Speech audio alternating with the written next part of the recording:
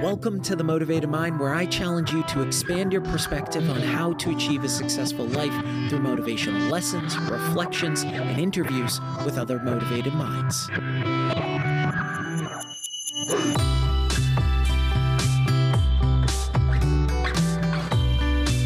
Welcome back to The Motivated Mind, a top 100 health podcast. Thanks to each of you. This is episode 362, and I'm your host, Scott Lynch. Thanks so much for listening. If I've brought you any value, please be sure to leave a review and hit that subscribe or follow button. Don't be a stranger. Shoot me a DM on Instagram or Facebook and let me know what you want to hear more of. And please be sure to share the podcast. Today we have another special guest that joins the pod, Nick Hutchinson, author of Rise of the Reader, Strategies for Mastering Your Reading Habits and Applying What You Learn, which just launched on November 1st. He's also the founder of Book Thinkers, a digital marketing agency that supports mission-driven authors, and the host of the podcast Book Thinkers Life-Changing Books. Nick's interviewed well-known business celebrities and authors such as Grant Cardone, Ryan Holiday, Robert Greene, and Alex Hormozi. Nick and I dive into establishing an intention before delving into a book and the benefits of purposeful reading, applying effective techniques and frameworks to enhance your reading routine, shifting our perspective on reading, the inception of Book Thinkers and Nick's journey growing it to 10 employees and supporting over 100 authors annually, Nick's top 5 all-time favorite books, his method of note-taking for organizing knowledge from the books he reads, and the purpose of rereading a book multiple times, the fascinating changes in perspective following interviews with renowned authors such as Robert Greene and Ryan Holiday, leveraging an activity tracker with friends for mutual accountability, and lastly, Nick's gratitude time capsule and ways you can integrate it into your weekly routine. I hope you all enjoy our conversation. Want to make a podcast? Spotify's got a platform that lets you make one super easily, then distribute it everywhere and even earn money all in one place for free. It's called Spotify for Podcasters, and here's how it works. Spotify for Podcasters lets you record and edit podcasts right from your phone or computer. So no matter what your setup is like, you can start creating today. Then you can distribute your podcast to Spotify and everywhere else podcasts are heard. Video podcasts are also available on Spotify. With Spotify for Podcasters, you can earn money in a variety of ways, including ads and podcast subscriptions. And best of all, it's totally free with no catch. Ever since I discovered Spotify for Podcasters, I feel like it's allowed me to be more creative because I've been able to simplify the admin aspect of my podcast and focus on developing more valuable and creative content.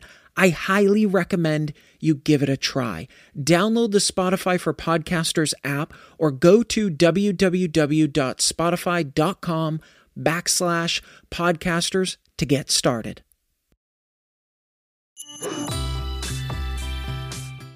I'm curious. Obviously, you read a shit ton of books. There's a bunch of books behind you, which, by the way, my OCD loves it. They're all color coordinated. How did you get into reading? What was that like inspiration? Obviously, there's millions and millions of books out there, but what kind of got you attracted to reading in the first place? Well, Scott, I was not a reader growing up. Which doesn't come as a surprise to my friends and family, but maybe to the Book Thinkers community, that's a little bit of a shocker. So nowadays I read about 100 books a year, but back then you could not pay me to read a book. And that continued into college. So I didn't love school when I was in high school. I didn't love school very much when I was in college. As we were talking about prior to pressing record, I went to UNH. And going into my senior year, I took an internship at a local software company in Lee, New Hampshire. And at this internship, my sales mentor, my boss at the time, His name was Kyle. He introduced me to the world of podcasting. So a conversation just like this, where a host would interview a guest every once in a while, and that guest would talk about what they did to become successful. And I had about an hour commute each way that summer to this internship. And so I started listening to a ton of podcasts, and every episode, the guest would talk about the books that made them successful. They were always giving credit to books. And here I am, somebody deliberately intentionally choosing not to read books. And eventually it hit me, sort of smacked me in the face. Like, if I'm choosing not to read books, I'm choosing to live under my potential. I'm choosing not to mimic the habits and behaviors of all of these successful people. And so I decided to embrace that. I decided to start reading, and I went to my local Barnes and Noble. It was in New Hampshire. What's the name of that mall? I can't remember, but close to you. And I went to a Barnes and Noble, and I decided to pick up about 10 books. And because that internship was not very demanding, I had to be there for 8 hours a day, but I really only had 4 or 5 hours of responsibility. I'd close the office door and I'd start to read. And instantly I became hooked. I mean, instantly I realized that these books were condensing decades of information into days of reading, and I've never looked back. 100 books a year. Yes. That's a lot of books to read in 1 year. So the media in which you're consuming, is it audiobook, podcast format, physically reading the books? How does that break down for you? Okay, out of 100 books, I'm probably reading 70 physical paper books. I'm probably listening to 29, and I'm probably on an e-reader for 1. So that's the typical breakdown for me. Okay. One of the things that I've experienced, I'm not even close to that number of books per year. Maybe 15 books is what I'm chewing through right now. And one of the reasons for that is my note taking. Any of these books that are on my shelf have about 75 sticky notes jammed in them with points that I'm like, oh, that's great, or folding the ear. So let me take a step back. The average human being processes about 34 gigabytes of information every single day. That is the equivalent of watching the Lord of the Rings trilogy back to back 10 times. And most of that information we do not digest. And so your processing power, maybe it's part of that, maybe it's the habit or the systems that you've built in order to digest all of that information. Because obviously you've made quite a successful career with Book Thinkers. So how are you processing 100 books a year and all of this wisdom that these authors are packing into these books? Well, one of the subjects that we talked about before I press record was the power of setting an intention for each book that you're reading. And the idea here is to be selective. So I remember reading Think and Grow Rich for the first time and having, I know it was over 100, maybe 200 separate items that I wanted to review consistently, try to retain and implement. That's not realistic. So what I've realized over time is that the more selective I can be, the better I can be. So I like to set an intention that follows the SMART goal framework for each book I read. This is a book that I just decided to read, so I haven't set the intention for it yet. It's called Amplify Your Influence, Transform How You Communicate and Lead. And so when I look at this, there are probably 25 or 30 things that I could implement, but I'll set something a little bit more realistic. So specific, measurable, attainable, actionable, written or relevant, and time-bound. So my intention for this book, Amplify Your Influence, is probably going to end up being find and implement at least 2 strategies for improving my communication and leadership by the end of next week. That way, as I'm reading through the book, I'm filtering for 2 strategies that I can implement before the end of next week to improve my communication. I think sometimes we get overwhelmed, like you're talking about, with the amount of information that we process every day. And so I'm just looking for the 20% of takeaways in this book that can lead to 80% of the potential impact. I'm trying to be as selective as possible to do more with less, as Greg McKeown would say, his best-selling book, Essentialism. And that's allowed me to be much more intentional, to read more and actually get more from the books. I'm not looking to implement all of the low impact stuff, just the highest impact stuff from each book. I love that 80-20 rule that you're applying there, right? Focus on the 20% that will lead to 80% of the output. I love that thought process, that approach. Yeah, if you have 20 takeaways from a book, they're not all equivalent to 5% of the change, right? There's probably 2, 3, or 4 things that are going to lead to most of the change. So I just choose to implement those. What about your taking a step back? You said earlier, like, maybe to some of the book thinkers in the organization, it might come to a surprise that you were never a reader. Okay, so you start talking to these individuals that are successful. You realize, oh, there's a common thread that's running through each of these people, and it's that they read, and they read a lot, and they retain the information that they read. And I heard this on your Instagram, one of the reels that you posted, that your friend saying, hey, love what you're doing at Book Thinkers, but I'm just not a reader myself. I feel like that's most of people. So if we're not a reader, but we want to set the intention of becoming a reader for whatever that specific intention might be, how did you start to build habits to ensure that you kept on reading? Yeah, there are so many different ways that I could answer this question, Scott. What happened with me was when I opened my very first book, which was Rich Dad, Poor Dad, I was looking to solve a problem. I didn't have much financial literacy. I didn't understand the language of money, and I was really insecure when those subjects were brought up. I was at a business school, and so those subjects were brought up all the time. And so as Robert Kiyosaki in that book started to teach me about the importance of understanding how money worked and gave me the language to understand it, I was just completely absorbed. I mean, I was reading and taking notes on every single page. It was all brand new to me. And so I think that the desire to solve a major problem in my life is what originally kept me reading these books. Over time, I've developed a few different systems and frameworks that I think the average person could implement. The first, and this math is pretty interesting. The first is that if you choose to replace, find is tough. People say, I can't find the time to read. Well, don't try to find the time. Just replace low impact activities like maybe 15 minutes in the morning of Instagram and maybe the first 15 minutes of your Netflix in the evening with reading a good book. So 15 minutes of reading for somebody who's just starting out might be about 10 pages. If you can read 10 pages in the morning and 10 pages in the evening, 5 days a week, again, not replacing Instagram or shutting off Netflix, but just replacing the first 15 minutes of each, that's 100 pages a week.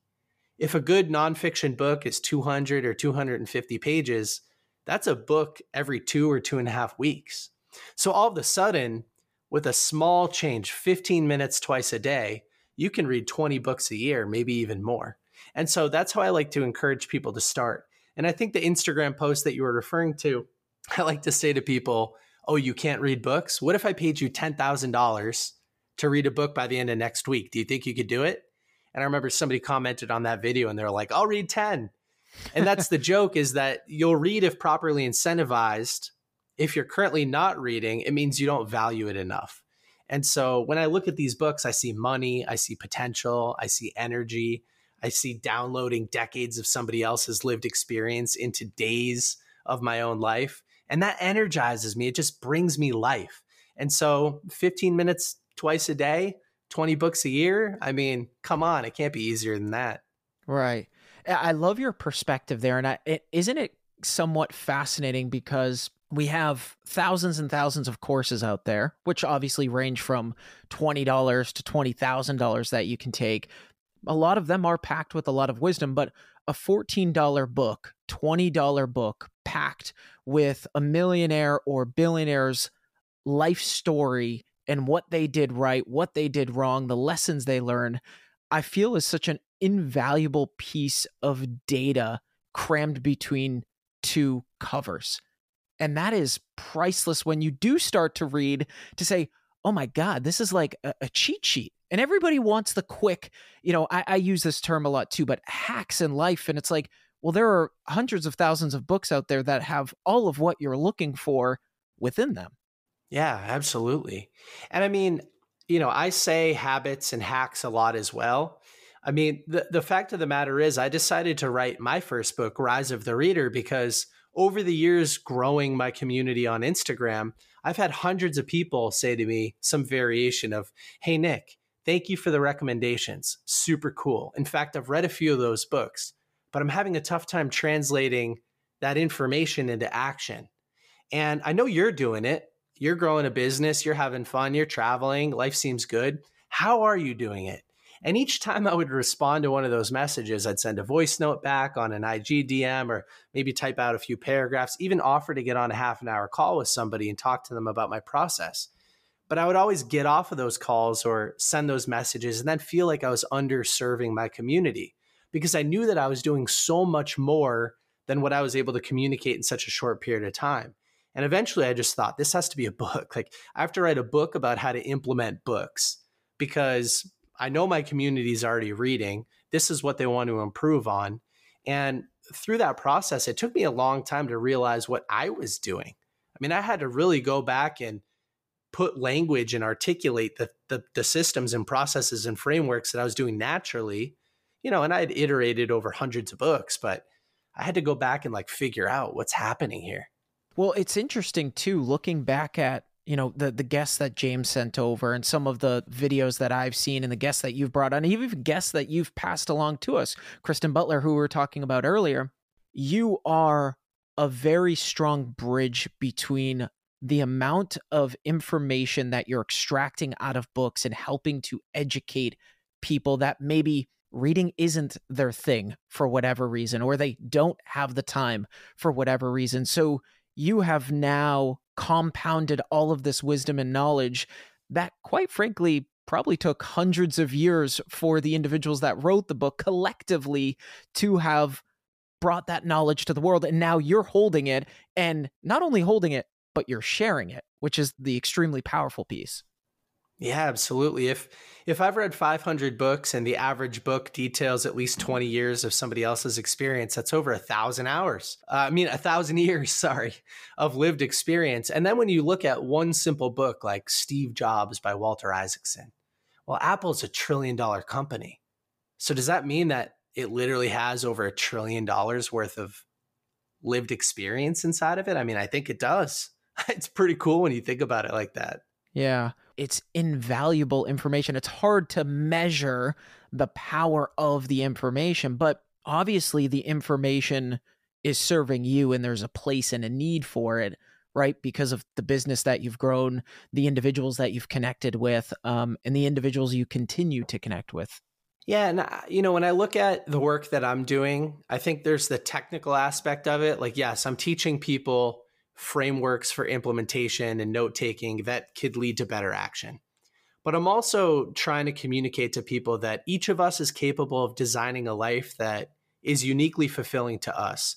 And you can do it so much more efficiently by reading and implementing these books. And so, yeah, at one point I realized I had all this unfulfilled potential and the books could help me close the gap. And then I closed the gap. And now I live a life where I'm truly fulfilled. And I see so many other people who, unfortunately, they don't live lives of fulfillment or joy. They live lives of anxiety and depression, and they're living under their potential, and they just don't know how to get out of that rut. And it's like, that stinks because, like you said before, $14, $20 in a few hours of your time, and you can solve these problems. You can actually do that. There's a book for almost every problem. Yeah, so many people choose not to read, and bums me out sometimes. Yeah. So how did book thinkers become a thing? You touched on a fraction of it early on, graduating from UNH, realizing, oh, crap, I need to start reading. There's a lot of value here. But how did it blossom into the business that it's become today? Where did it start? Where are you today? Bring us through that. Sure. So I took a full-time job out of school with that same company that I was interning at. And as I'm reading, I know that I want to start a business. In fact, I ran a house painting business when I was in college, and I knew that I was a better entrepreneur than employee, but I needed to learn from a bigger organization and save up a little bit more money before I started my own thing. So I was meeting with a few friends, and we decided that we wanted to create a website to document our favorite takeaways from the books we were reading.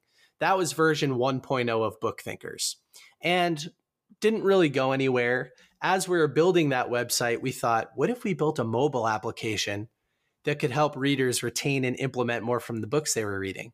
So we decided to start that. We actually paid a development company in South America to start building this thing. And in anticipation of that mobile application, we started to build a social media presence.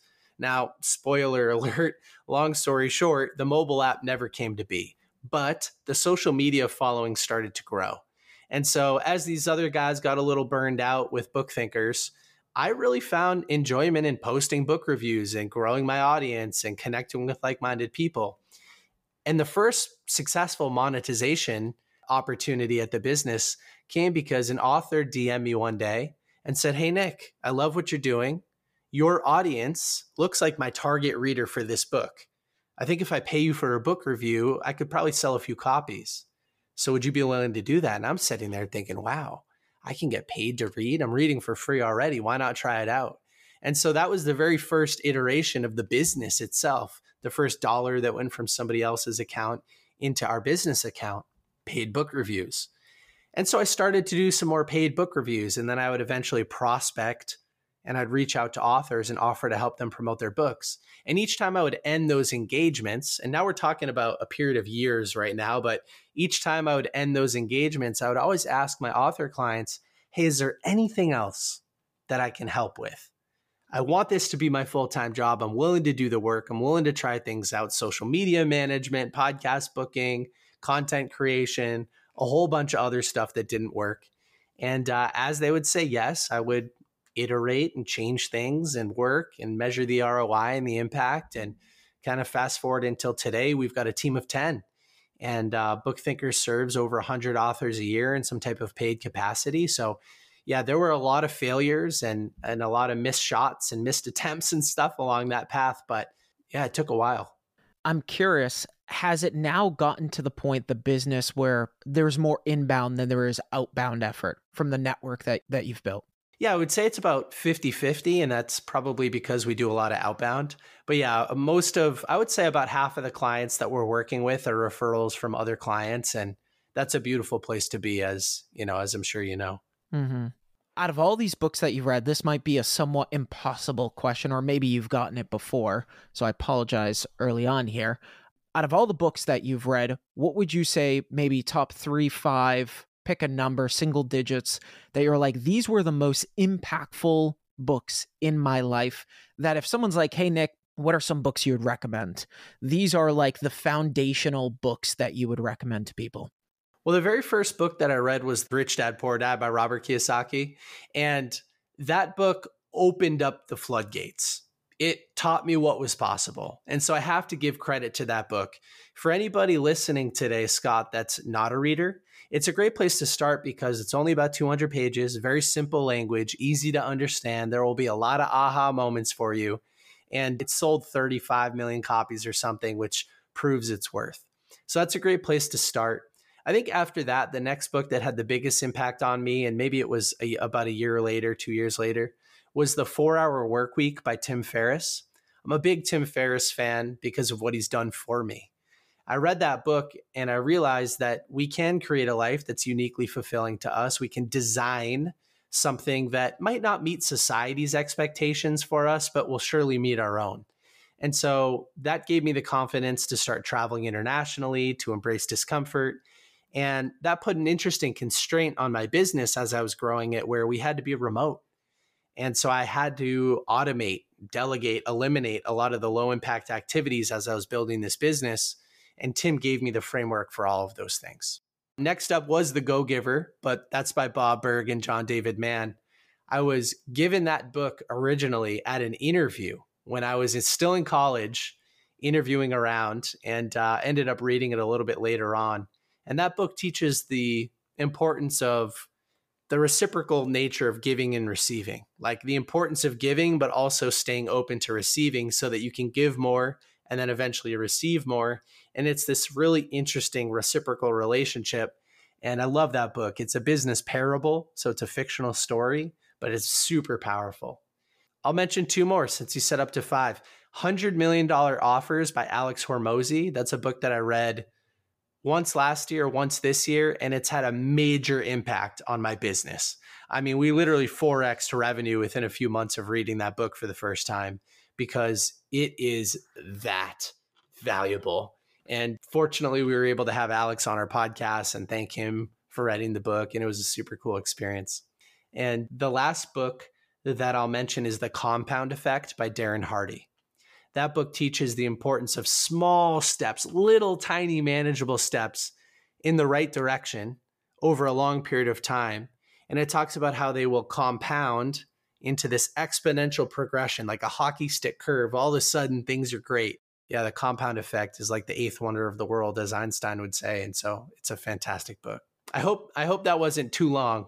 No. I'm sure you could keep going, but that was perfect. I saw that you had Alex on, which is awesome. I actually know someone that went to Vanderbilt with Alex Hormozi. One of the things I was going to ask that you had just mentioned was you read his book a few times already, right? So there's kind of two-part here. For you, what's the intention or purpose of reading the book again? And then number two, even though you're looking for 20%, you have an intention with a book, you're looking for the 20% that's going to give you the 80%. Do you or have you built a system to collect this information? Like a digital catalog in a way like, this is the juiciest material within this book that served my intention, and I'm storing it here that I can reference it later? Or are you simply doing what you just said with Alex Hormozi's book, where you're reading through it for it to ignite those ideas and those thoughts and that wisdom again? Great questions. I'll address the second one first, which is that I do have an online notebook. I use Evernote, where I categorize my biggest takeaways from each book that I read. So there is a documentation of that. It's online. And I love to review my biggest takeaways from books that I read years ago, sporadically, randomly. Just repetition leads to retention. And so I love to review information as often as I can. But back to your first question, I choose to read a book for a second, third, fourth, or fifth time for a few different reasons. I think each time I read a book, if a little bit of time has passed, I'm almost reading it with a new perspective from a different lens. And so I'm seeing different information, or maybe it's serving a different purpose. You know, the first time that I read $100 Million Offers by Alex Hormozi, I was looking for a way to essentially find a new service that I could offer to my target client that was much higher ticket. And so I went through his book, I went through the frameworks and the exercises, and I found that service. That was the change, the thing that I wanted to implement. And so I did. The second time I went through the book, I was looking at ways to improve that offer itself. So I found the offer the first time through. The second time through, the intention was, how can I improve this offer? Is it speed of delivery? Is it the effort and sacrifice that my customers have to put in? Is it their perceived likelihood of achievement? Like what variables can I improve so that this service becomes a no-brainer? And yeah, I'll find completely new things each time I read a book. I mean, I've probably read Rich Dad Poor Dad like 10 times now. And, now it's more of a real estate investment book to me. Whereas when I originally read it, it was like a general personal development, personal finance book. So same book, just different human being reading it. You know what I mean? Right. Well, it's interesting that you bring that up because, first of all, I love the idea of the intention, right? You're going in with a specific reason. So most likely you're going to extract the things that fall in line with the intention. But let's just say, because I believe most people don't read that way, right? They pick up the book because it sounds interesting. And if they get some golden nuggets in it, they're like, oh, this is great. This is awesome. I could use this somehow. But I also love the mindset and the perspective that you apply to it, because we are such different beings over 12 months, 24 months. And all of a sudden we realize, oh crap, that's what that means, or that's what that's alluding to. It's very similar to when we watch a movie. How many times have we watched a really good movie and then we pause it and go, did you ever notice that? Or did you notice like now his shirt's buttoned up, whereas the scene before? You start to pick up on all those little details. And I love this idea of, yeah, but I'm a different person now than I was yesterday. So most likely I'm going to extract something different out of this book now today. Yeah, there's a metaphor. I think it's a Buddhist metaphor about you'll never step in the same river twice for two reasons. The river has changed, but you've also changed. And yeah, it's very similar with books, although the books probably aren't changing. When it comes to reading, having a system and platform to collect, store, and summarize your newfound knowledge is crucial. Notion has been my go-to platform for the last few months, where I've been utilizing Notion AI to enhance my note-taking process, enabling me to concentrate on the insights from the books I read. Notion combines your notes and docs into one space that's simple, beautifully designed, and with the power of AI built right inside. Notion AI helps you work faster, write better, and think bigger, doing tasks that normally take you hours in just seconds. Save time and write faster by letting Notion AI handle the brainstorm and first draft, or turn your messy notes into something polished. Try Notion AI for free when you go to notion.com/motivated. That's all lowercase letters, notion.com/motivated to try out the incredible power of Notion AI today. And when you use our link, you're supporting our show. Try Notion AI for free right now at notion.com/motivated. You've brought on, who's it? Robert Greene, I think you had brought on you've interviewed before. When you bring on these individuals after reading some of their books, he has what? The 48 Power Laws? I mean, he has a ton of books, right? To you, the difference between, do you have a perception of who they are before you're jumping and interviewing these guys, right? And for you, is it a surprise who they are compared to the books that you've read of theirs? Sometimes, for sure. I mean, I try to do my due diligence. Sometimes that due diligence includes listening to podcasts that they've been on. I think in the early stages, I would just read their book and then I would interview them. And so Robert Greene is a really interesting example. So I'm happy you brought him up. Robert Greene, his first book, The 48 Laws of Power, was a New York Times bestseller. It's the most banned book in the US prison system. How cool is that? And so he also has 5 other New York Times bestsellers. But that book, I was interested in interviewing him on that book. So I pushed, hey, not a more recent book. Let's go back to 48 Laws. It's been out for 20 years. And when you read the book, you think, wow, this guy Robert must be taking advantage of everyone. Like, what a dark soul. And then you get on and you realize, no, he wrote the book because he wanted to expose the Hollywood elite who would pretend to be for the best social services, but behind the scenes, it's all about money and power. He was writing it to expose people doing bad things. He was writing it on the defensive. You can read the book, choose not to implement it on the offensive, but use it to protect yourself and see what other power laws other people might be using to take advantage of you. And so I'm sitting here thinking, well, I thought he was a dark guy. He's actually fighting for good. How cool is that? I'll give one more example too, which is Ryan Holiday. I've read 10 Ryan Holiday books, and I thought Ryan Holiday was a very stoic guy. And then I have Ryan Holiday on the show and I ask him, hey man, are you carrying the baton? Like, are you the next in line? Are you the next stoic philosopher? And he's like, no, not even close. He's like, I'm just a writer who tries to practice stoicism because I think it's good for you. But I'm a writer. I'm not a stoic philosopher. And so sometimes you do paint this picture when you're just reading somebody's book that's not an accurate view of who they are as a person.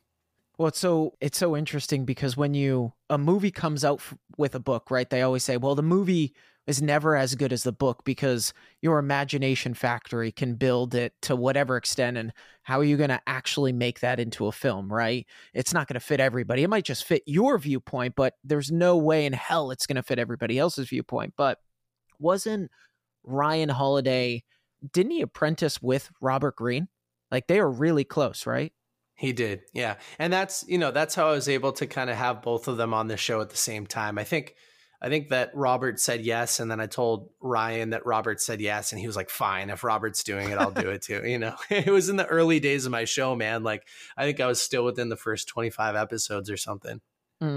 Interesting. I want to revert back to earlier what we were talking about around habits and creating habits to read and some of the things that we can do.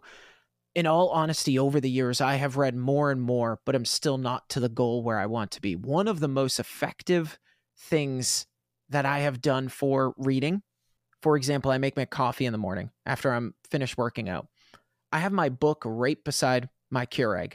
So as the coffee is even being poured and I'm sipping my coffee, I'm at least reading. And this goes back to your point around compounding. 5, 10 pages that you can read through every single day, every single week, every single month, every year. That's quite a bit of reading that you can fit in. So what are some other habits, frameworks that we can apply to read more? I know you were mentioning earlier, like, hey, I'm not saying cancel out Instagram, right? You could still do that for 5, 15 minutes, etc. But what are some other ways that we can habit stack? James Clear with Atomic Habits, right, had a lot of these ideas where, well, you're already doing this. So how can you combine this with something that an intention you're trying to set, in this case, reading? I think a great habit stack could be driving in the car and listening to an audiobook. You know, everybody loves to listen to music. I'm not a robot. I'm a human. I love to listen to music too. But listening to a song for the 500th time is not going to get you closer to achieving your dreams. Yeah. Right. But listening to this podcast might, and listening to an audiobook that will directly solve one of the problems that you're facing in your life might. And so that was a big aha for me. So most people listening to this show, you might even be listening right now in the car. Consider putting on more educational content and less entertaining content while you're in the car, or while you're cleaning at home, or, you know, while you're at the gym, that type of thing. I think that's another way to habit stack, where you're already doing something else and you could replace whatever you were doing as the complementary activity with something a little bit more educational. You know, like you said, scheduling reading time, 15 minutes in the morning, 15 minutes in the evening, that's 20 books a year. You could do the same thing on weekends. I try to read, just like you do, I try to read when my energy is at its peak. And so just like you, I exercise in the morning, then I come home and have caffeine.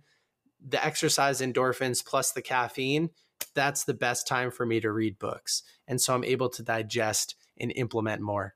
And we were going to touch on this a little bit earlier, and then I forgot to bring it up, but I have an activity tracker that I've built out that manages my life. And so each and every time I find something that I'd like to implement, I plug it into my activity tracker. On top of that, I have an accountability group that meets on a weekly basis. It's a small group. I actually have 2 of them. And we talk about our activity trackers. Like, somebody might say, hey, Nick, I saw that you just added some new habit for improving your communication. Tell me about why you added that and why you want to perform it 3 times this week. You know, and then I'll tell them, and next week they'll say, so how'd you do? Did it work out? And this group is constructive and we bounce ideas off of each other, and that leads to better action. So all of these things, I talk about how to build an accountability group, how I build a tracker in my book. But, you know, those are some of my favorite ways for getting more reading done. And I guess the last note that I want to add there is that if you have an activity tracker, if you're setting an intention, if you're meeting with an accountability group, you'll get more out of the books. And therefore, the books become more valuable. And when they become more valuable and that value is obvious to us, we're more likely to default to reading, because it's like getting paid $10,000 to finish a book. You know what I mean? Yeah, that's a great point. I love this idea around an accountability group. So something that my wife and I do every night for dinner, we sit down and we ask each other, what were your biggest wins for the day? And what's really interesting is when we first started to implement it, it was challenging, I think, for my wife to come up with some wins or a win for the day.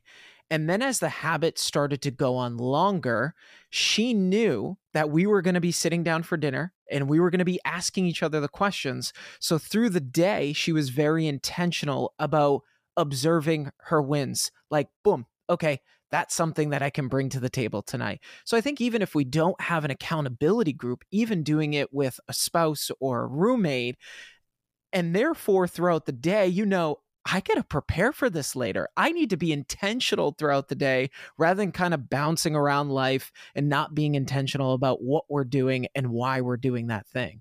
Yeah, I think that's brilliant. It reminds me of a practice I started maybe 6 or 7 years ago, which was writing 3 things that I'm grateful for every single day. And at first I'd have to really sit back and think, what happened yesterday? Like, what was I grateful for? And then eventually, as I repeated the activity, I started filtering for those gratitude moments, and they became so much more obvious to me. And so I could write 1,000 things that I'm grateful for about just today alone, because I've been doing it every single day for so many years now. And I'll share a little tip with your audience.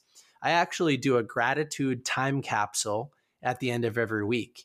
And it's been so meaningful. So what I do is I pull out my phone, wherever it is, and I hold it up on Sundays and I just talk for 1 minute. Here are the best things that happened in the last week. And I timestamp it. I upload that to a Google Drive. It's categorized by year with folders. And so in the future, I'll be able to go back and watch an entire year, 52 1-minute videos, an entire year's worth of gratitude in less than 1 hour. And not only will that bring me energy in the future, and I'm sure it will be cool to remember, oh, wow, I can't believe that happened, or I remember being grateful for this, but I'll be able to share that with my friends and family and kids one day. Like, how cool is that going to be? That's awesome. I love that idea. So what have you witnessed through that so far? As you watch back on those videos, what is bouncing around in Nick's mind? Like, wow, I sound different. I look different. I thought about the world different. Like, what are some of the things you observe as you're digesting that information, that time capsule? There are so many ways to feel fulfilled, and they're not always as easy to quantify as money. So that's sometimes why I default to money examples. But the first thing that comes to mind, Scott, is a couple of years ago, there's like a gratitude video. It took me a while to find. I don't know what week it was, but I'm sitting there like fist pumping about a couple $100 deal. And then even last year, there's one where a couple $1,000 deal came into the business. And I'm like, let's go. That's crazy. And so I'm a completely different human, a completely different business now in 2023. Like, those things are still exciting, but they're not nearly as meaningful as they were to me back then. And so there are tons of versions of that, interview guests that I've landed, trips that I booked, like all sorts of things that seem to be these huge highlights. And they were. I mean, they brought me so much gratitude and joy and fulfillment back then that they wouldn't move the needle now. And I think that sometimes we hear that comparison is the thief of joy. I think comparison creates joy when you compare it to yourself, your past self, and you see all the progress that you've made. And, it's always a good time to pat yourself on the back. And I'm sure you feel the same way if you listen back to episode number 1 of your podcast, like what a different person you've become. Yeah. So I have an accomplishment doc that I'm constantly adding to and also reviewing. And one of the things that I love to do is if I'm hard on myself about writing and recording an episode. So it takes me between, I write 8 to 11 pages, sometimes 12 pages for a 20-minute episode. There's a ton of research, ton of writing that goes into it. I'll record that episode, no lie, 5 or 6 times. If I have an ad read on the episode, which could be 30 seconds, 40 seconds, 50 seconds, I'll re-record it 50 times. And it's not because I'm seeking perfection. It's because I know I'm better than what I produced, and my character and my name goes on that thing. And it means a lot to me to give 110% to whatever I'm doing, because now my character, my name is attached to that thing. And I owe it to myself, and I owe it to the audience too as well. And I think those moments of reflection are really powerful. And Natasha and I actually spoke about this, is that it's interesting how a lot of us go through life mastering the same level. So we just play the same game. We know the moves of the boss. We know the level, where there's going to be a dip, where there's going to be a fireball, whatever. I don't play a lot of video games, but you get the idea. Then there are those that step up our game and are going to the next level. And once we master the level, then we go to the next level. And so I think also the idea of looking back at where we've come from is to acknowledge and understand, are we moving up in our game of life? And that perspective and that identification, I think, is really important when we do compare who we are today and who we were yesterday and where we were yesterday. Yeah, listen, you and I are cut from the same cloth. We're speaking the same language. I love everything that you just said. It gets the Nick Hutchison stamp of approval. And, I went as far as what I would do is I would recap. So I would journal and recap. I built a structure around this quarterly and then annually, like setting goals and then following up. Did I achieve them? If so, did they matter? If not, why not? Setting goals for the next quarter or year. Always looking back to compare what was working, what's not working. That's something that I really feel like I took from Tim Ferriss, who journals every workout, every piece of food that he eats, how he's feeling. And so if he's ever falls off track, he can go back to, the lead measures, the actions that produce the ideal outcome that he's looking for. Right. But I do think it's important, and I do warn myself about this and other people. There is a point, I believe, for most people where you can over measure and you over index into data. And then I think the other thing that happens there too, and this is for a lot of individuals that consume a lot of content and read a lot, right? It's important to also create white space and have our own original thoughts and to allow our thoughts to kind of float to the top, because they become so muffled in all of the information that we're digesting. And I think this is really why I loved what you said earlier on focusing on the 20% that will drive the 80%. It lowers this overwhelming feeling like, oh my God, I'm kind of running in every direction, throwing a sticky note here and writing a note here and doing this. And, admittedly, that can happen to me sometimes when I read as well. Yeah, one of my favorite ways to make sure that you're playing with novel information and using your brain a lot, you're not consuming, you're also thinking. It's a concept that I took from James Altucher. He calls it idea sex. I call it book sex. And what you do is you take two totally unrelated miscellaneous notes from two totally unrelated miscellaneous books. You pair them together, and then you journal about how you would combine them.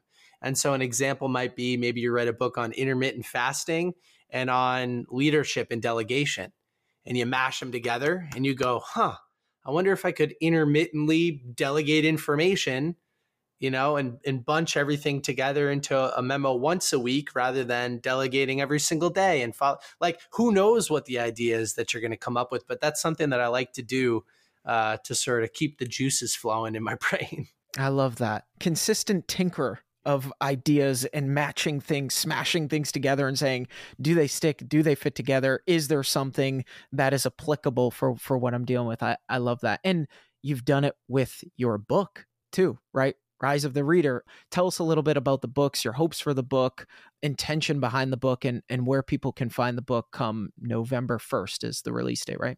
Yes. You can find the book everywhere that books are sold online, at least, and check out bookthinkers.com if you want to find the link to it. I wrote the book. I mentioned this a little bit before, but I wrote the book because so many people in my community were having a tough time translating information into action. And so it has all of the things, the frameworks for scheduling your time, taking effective notes, implementing information, setting up the accountability group, the trackers, the whole 9 yards. But like we talked about before too, that's the technical stuff. There's also this idea that all of us are capable of doing more. Most of us are living under our potential. And if we can leverage the tools and tips and strategies and hacks and frameworks that successful people have left us by reading their books and implementing them effectively, we can be a better version of ourselves. I think, I try to view life through old eyes sometimes. I want to make sure that when I look back, I'm not going to regret playing too small, not being bold enough, not taking enough chances. And, when I look around, like I mentioned earlier, unfortunately, so many people they play under their potential and they're okay with that. And for the people that aren't okay with that, here's what I did to go from full of ego and totally insecure to focused on impact and service and totally confident and secure in less than a 10-year period. Like, it's accessible to everyone because these books are available for free in some places at libraries. They're really inexpensive. And if you have more time than money, you can read. I promise you that. Netflix won't get you there. Instagram, if you follow the right people, can help you get there. But books will certainly help you get there. And I genuinely believe that. So anyway, long story short, I wrote the book so that other people could follow some of the habits and behaviors that I've installed that have improved my life, created genuine fulfillment, as well as health and wealth and happiness, because those are important variables to it. Yeah, I would say 3 of the most important pillars to drive us forward in life. Well, Nick, this has been awesome, man. I wish you nothing but the best with the book launch. I'm sure it will be very successful. And good luck September 7th for the event with Lewis Howes there. I think that's going to be a lot of fun. You have a lot of great speakers lined up for that too as well. Yeah, man. Hey, thank you for hosting a great podcast. Thank you for the opportunity to share my book and some of the things that I've learned with everybody. I hope it resonates. And for anybody in your audience that wants a personalized book recommendation, it's one of my favorite things to do. So everybody can shoot me a DM on Instagram at BookThinkers. Tell me a little bit about the problem you're facing or the skill that you'd like to improve. I might ask some follow-up questions, but I'll get back to everybody because it's one of my favorite things. And I'll even follow up. There's the accountability. I'll even follow up and see if you've read the book and if you need help implementing it. So I hope that helps too. Thanks for listening to The Motivated Mind with your host, Scott Lynch. I hope you enjoyed our deep dive into why choosing not to read is limiting your potential with Nick Hutchinson. If you enjoyed this episode and you'd like to help support the podcast, please share it with others, post about it on social media, or leave a rating and review. To catch all the latest from me, you can follow me on Instagram, Facebook, Twitter, and TikTok at Motivated Scott. Don't forget to join me every Monday and Thursday for new episodes. I love you all, and thanks so much for listening.